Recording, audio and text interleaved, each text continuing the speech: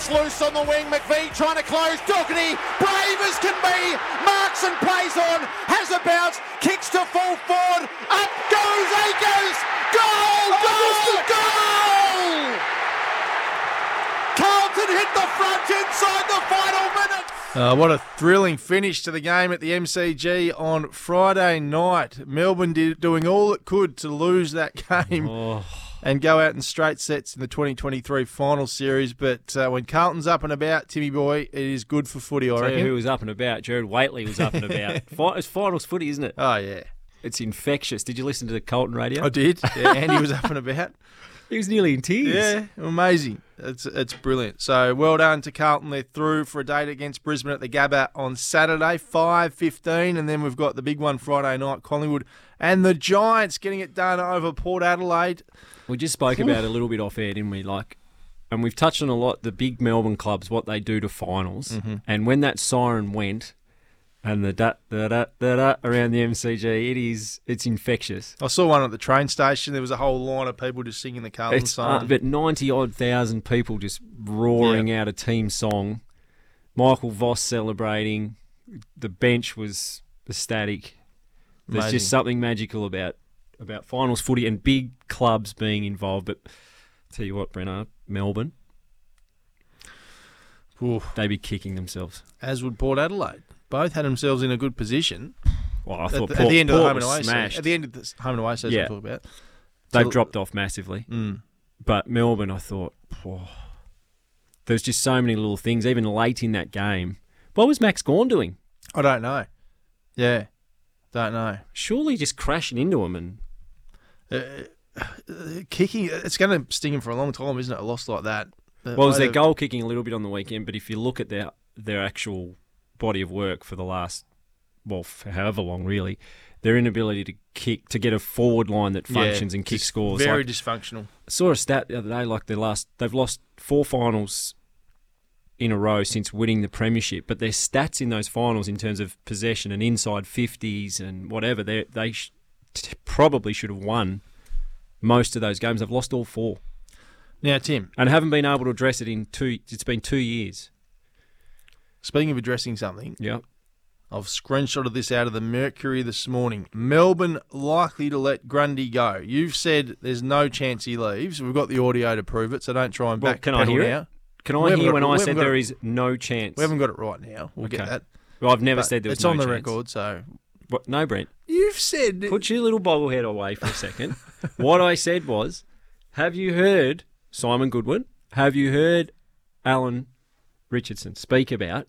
So we've got to get their head of footy and their senior coach saying, we're not going to let him go. Tim, so I can only sit here as a football fan and take people on face value. And they told me. You know better. They told me. Come on. That they are not letting him go. As if they're going to come out and say, at round 17, gee, we made a mistake with Brodie Grundy, we are trading him. You know better than that. Don't talk rubbish. What do you mean?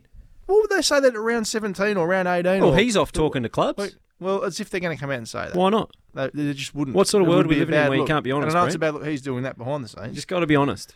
Just come out and say, it's likely he'll go. Hasn't worked. And while we're at it, we're going to sack our list manager who signed him for $700,000.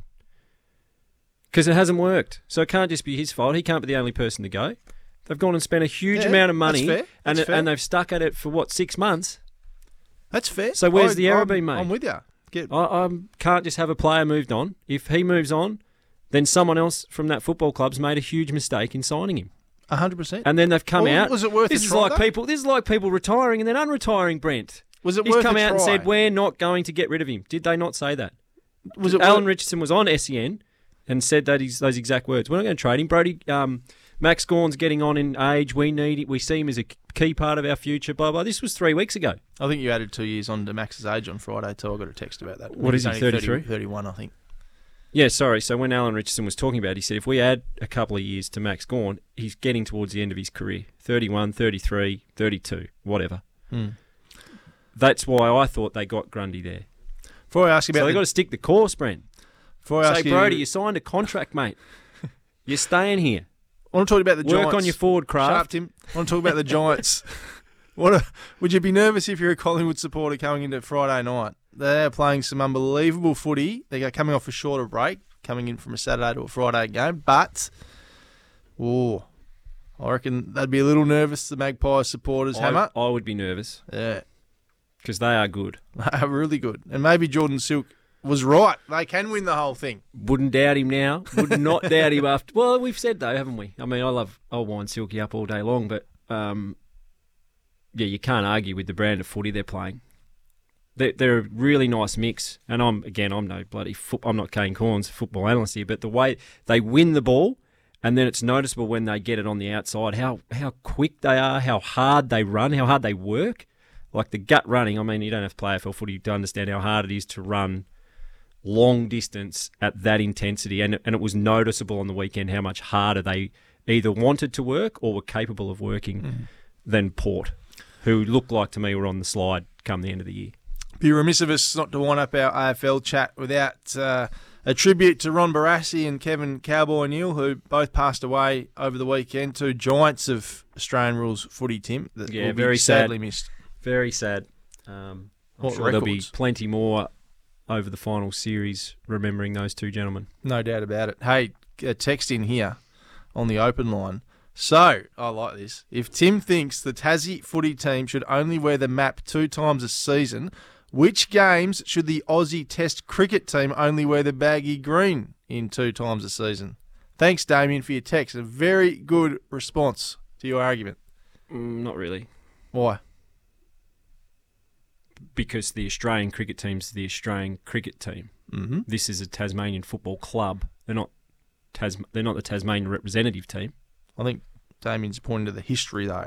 And Okay. the nostalgia behind why Yeah. it makes something special. The Australian cricket team has been playing cricket for how long? A long time. Yeah. How long's Tassie's been wearing the map long's for a the long time. Tasmanian AFL team been playing for? Tassie's been wearing the map for a long time. How long's the though. Tasmanian AFL team been Hasn't playing played a game yet. for? Okay. Mm. Right. So it's a new team. That's your answer there. Is it a new team? It will be a new team. Okay. There you go. Okay.